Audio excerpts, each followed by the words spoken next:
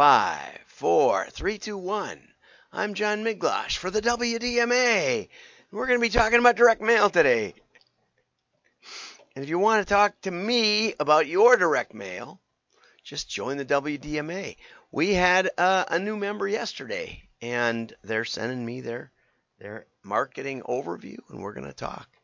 And it's a heck of a deal. It's about a quarter of my regular hourly rate if you wanted to hire me as a real consultant. But as president of the WDMA, I give you an offer. That's the way it goes.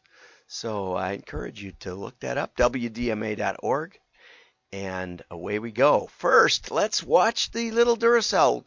There it is right there. wdma.org, John at. Or that phone number there. And we're going to feature the Duracell bunny, which, sort of short-circuited my brain when I was thinking about it. I thought, wait a minute, I thought it was the Energizer bunny. Well, it turns out, when I Wikipedia'd the Energizer bunny, that it was a parody of the Duracell bunny that was supposedly originally broadcast in 1973, but they let their copyright or registered trademark, they let it expire in 1988, and ta-da, here comes the Energizer bunny. So the Energizer bunny is the knockoff, not the Duracell bunny. So I'm showing you the original bunny. Though I think I kind of, and that is one of the problems when you talk about a battery bunny. People will pick Duracell over Energizer most of the time because Duracell is a little more of a known brand, I guess. It's hard when you try to put the ideas in people's heads and they think in pictures. So let's get back to the news here and see what's going on. It turns out Santa's having a hard time on Christmas Eve.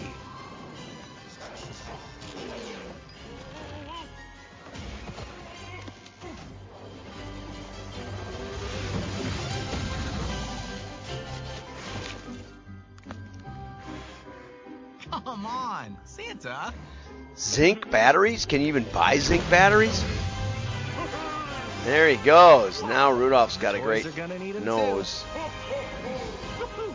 This Christmas, choose Duracell.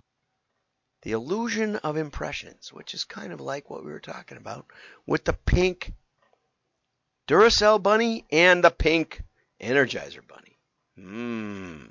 So, Sabine Kim put this together, and of the fifth notices, I don't know what that fifth notices is, but anyway, I think Sabine is a writer, and got invited to help with a study to pay attention to the ads they see in just one day. So on Monday, not long ago, they tried to observe and jot down every single ad that came across throughout their day. Okay? This is not an uncommon practice among marketers or anyone else for that matter. I don't think I've ever done it. Okay, you've seen an ad for WDMA, for NMOA. Do you count the Join the Digital Revolution down below that from David Foley? Do you count the phone number and the URL or whatever, the email down below that? I don't know. You definitely saw the Duracell bunny, so we know that that's an ad, right? I showed you that. Not that I get any money for showing it. That was one of System 1's top picks for this Christmas. That one was one of them, from John Evans. Thank you, John. And we're working our way through those. It was nice and fast and to the point, but does anyone really buy zinc batteries anymore? My goodness, even the dollar store sells alkaline batteries. Here, I think I got these at the dollar store. See? AAA, Simply Done, and it says right up there, alkaline. Never heard of those before. I'm pretty sure I got them at the dollar store, but I might have got them at the Piggly Wiggly. Generic alkaline batteries. Are they any good? I don't know. It's not a life and death application typically. That's in my personal grooming tool. Okay, so he expected some disparity between the reported statistics of daily, he or she, I don't know who Sapir is, between the disparity between reported statistics of daily ad exposure and the number I ultimately ended up with. The widely cited figure of 5,000 ads per day, and there's a link to that, it looks like, in the article, seemed a wild overreach. But they estimated 100 to 150 ads. The actual count would prove even lower.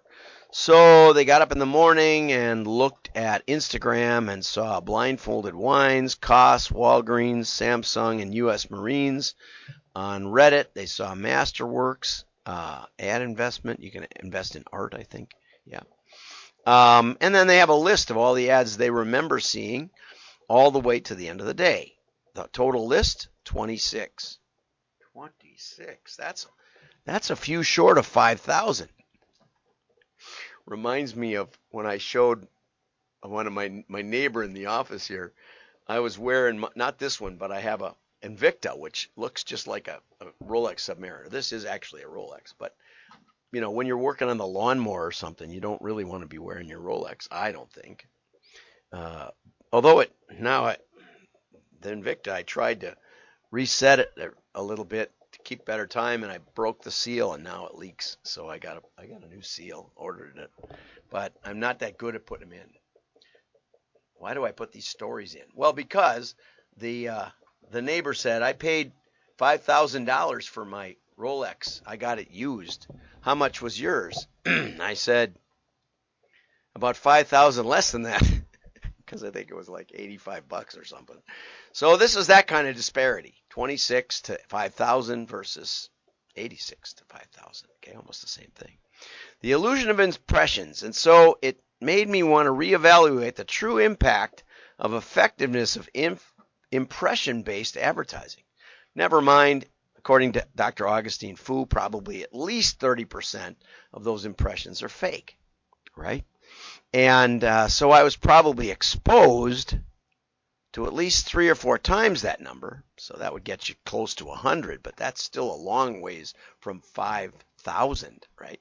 More like my watch differential. Okay, which begs the question, what's the actual value of an impression if the viewer doesn't consciously acknowledge it? Even if an ad is viewed, does it hold any significance? Okay, like yesterday I went to the mailbox, so what was in it? I remember. Was it for me? No, it was for my wife. It was from the Mayo Clinic newsletter. Okay, I remember.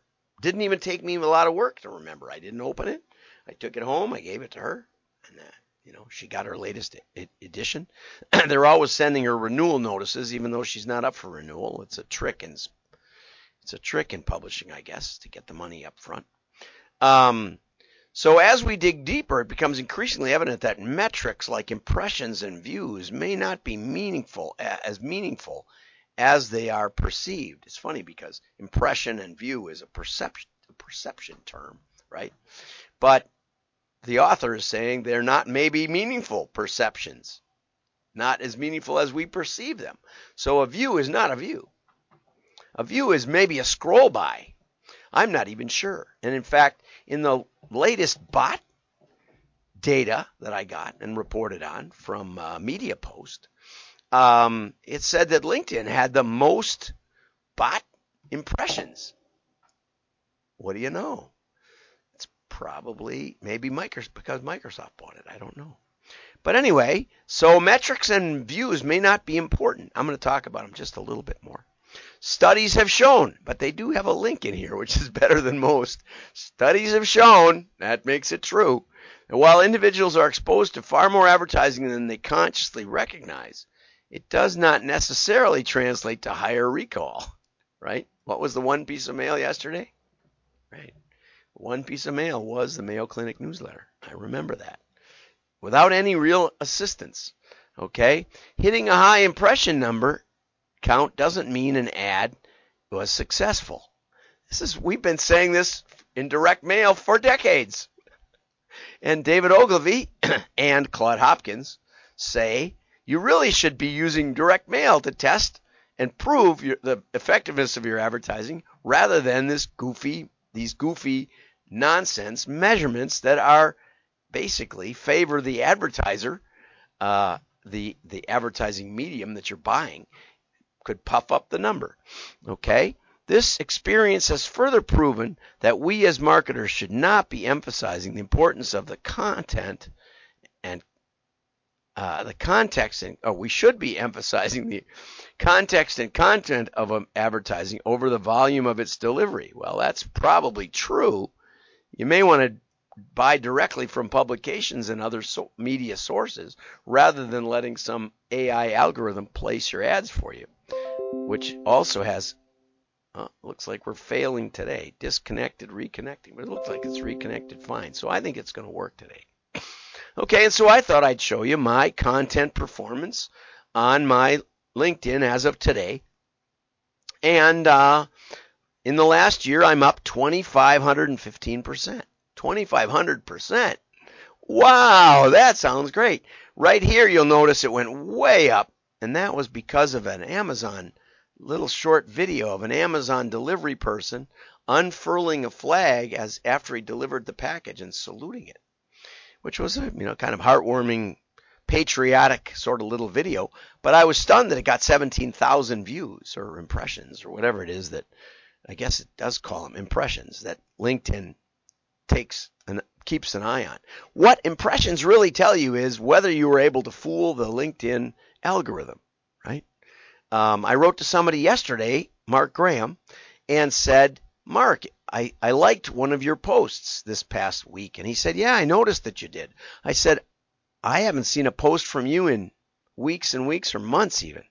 And he said, well, I post at least 3 times a week. So the trick is that LinkedIn just doesn't show the post. This is all this really shows is that it appears in someone's feed, I think. And so this really shows you that LinkedIn is paying more attention to me based on this particular post I made. And there was a post here. This was where Kid Rock shot up the Budweiser cases.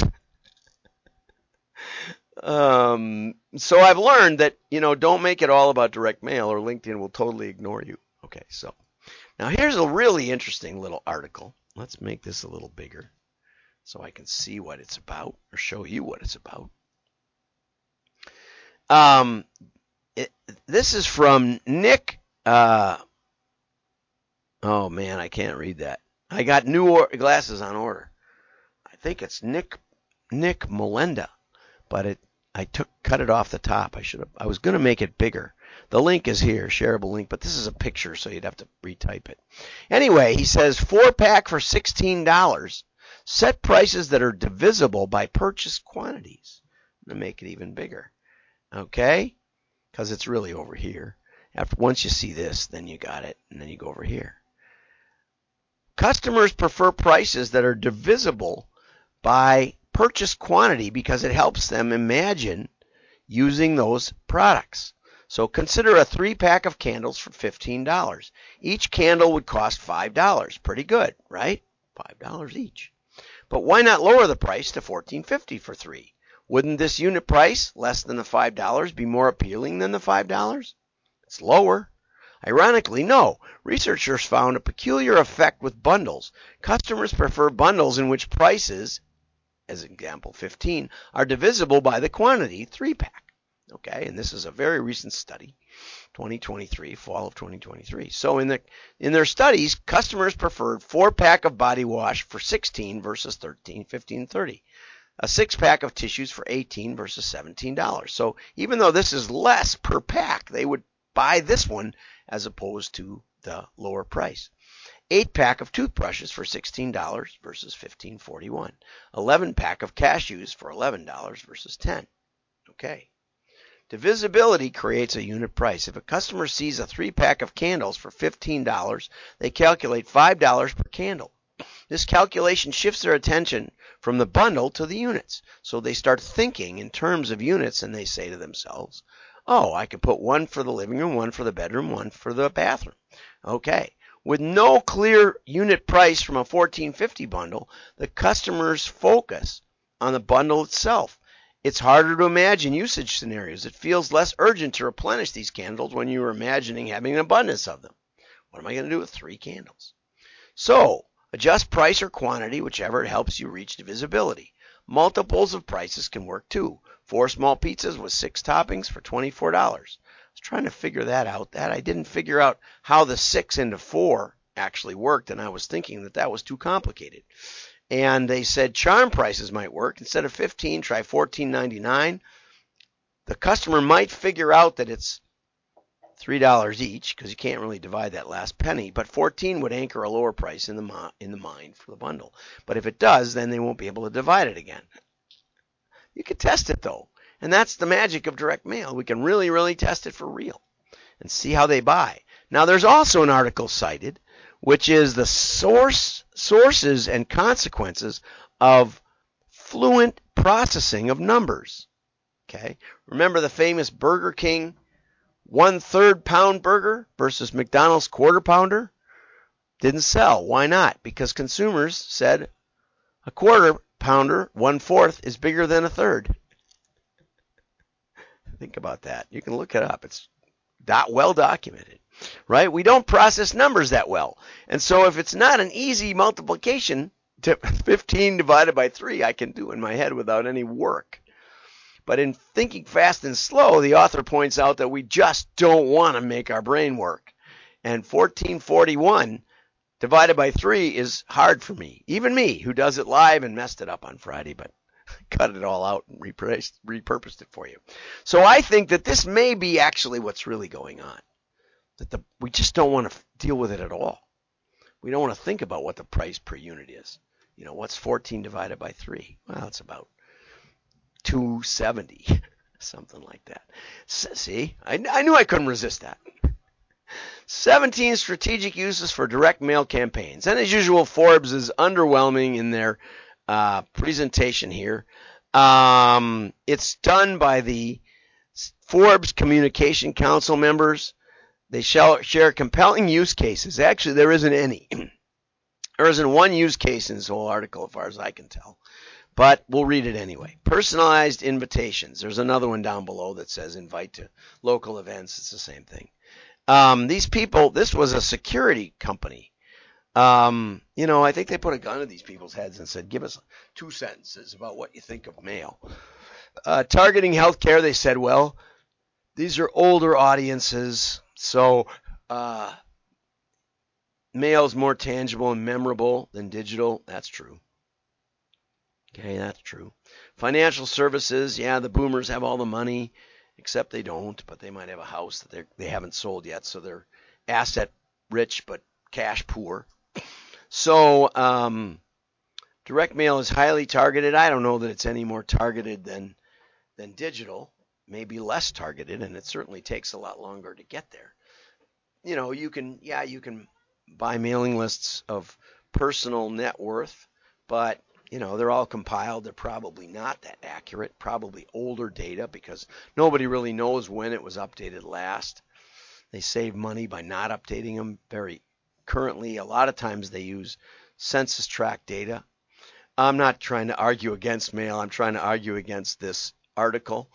Communicating to already established customers. Yeah, that makes sense. We've done holdout test after holdout test. I've probably done dozens of those, and we never don't see an incremental lift in return on investment when you mail your past customers, even when they're probably 4 years old and haven't bought. There is a diminishing returns, though, especially if you've been mailing them every month. There's a time to cut back on that. I don't even know what school partnerships are, so I skipped that one. Geographically specific groups, yeah, if you got a retail store, you can go right around it. You can use Every Door Direct, and they'll even tell you the median income in the carrier route. There's the local events. Messaging consumers. I didn't know what that one was. Reaching less digitally connected audiences. Yeah, in northern Wisconsin, just maybe this was the last 5 or 10 years ago. I did a project for a cell carrier up there, kind of a regional cell carrier, and they said only 60% of northern Wisconsin had credit cards, much less internet. Okay, so go figure that out. You might want to mail to them. They were mailing to them, and they thought that was the most effective thing they could do. Tailored goods like handmade jewelry. Direct mail has fewer restrictions. Yeah, we talked about that yesterday, about GDPR. Buzz around new products targeting older consumers. We had that one already. QR codes. Yeah, one advantage of QR codes in mail is you can't scan a QR code when you receive it on your phone. You can't scan it with your phone. They should fix that somehow. You could do a screen capture and then, no, you can't. There's no way to do it. It's really funny. You have to print it out or something. You have to put it on your computer and then you can scan it with your phone. So there's probably an app that does it, but it's not built in. A big flaw. Should be able to do that. If somebody emails you a QR code, you should be able to scan that QR code with your phone without putting it anywhere else. Okay, reaching executives. This was interesting because they said the higher barrier of direct mail, given its cost, ensures that you will get your outreach into the hands of your targeted executive buyer. I don't think that's true at all. I spent a lifetime practically in B2B. Just because it costs more doesn't mean it'll get delivered. You better work with somebody who knows how to get it through the gatekeeper, because if it looks like junk mail, if it's a little postcard, it's not going to get delivered. Just because it's more costly than an email doesn't mean it's going to get delivered. So, again, are these people direct mail experts? I don't think so. Again, high income. They're just repeating stuff that they've heard on probably USPS campaigns. Anyway, have a great day. The real benefit of mail is that we can do incremental testing. We can test the incremental lift of mail, although there isn't one valid test talked about in any of those articles. But we're going to talk about it tomorrow. I've got a great article on tap for you. Have a great day. Like and repost. Your friends will know you're smart. Bye-bye. Merry Christmas. Ho, ho, ho.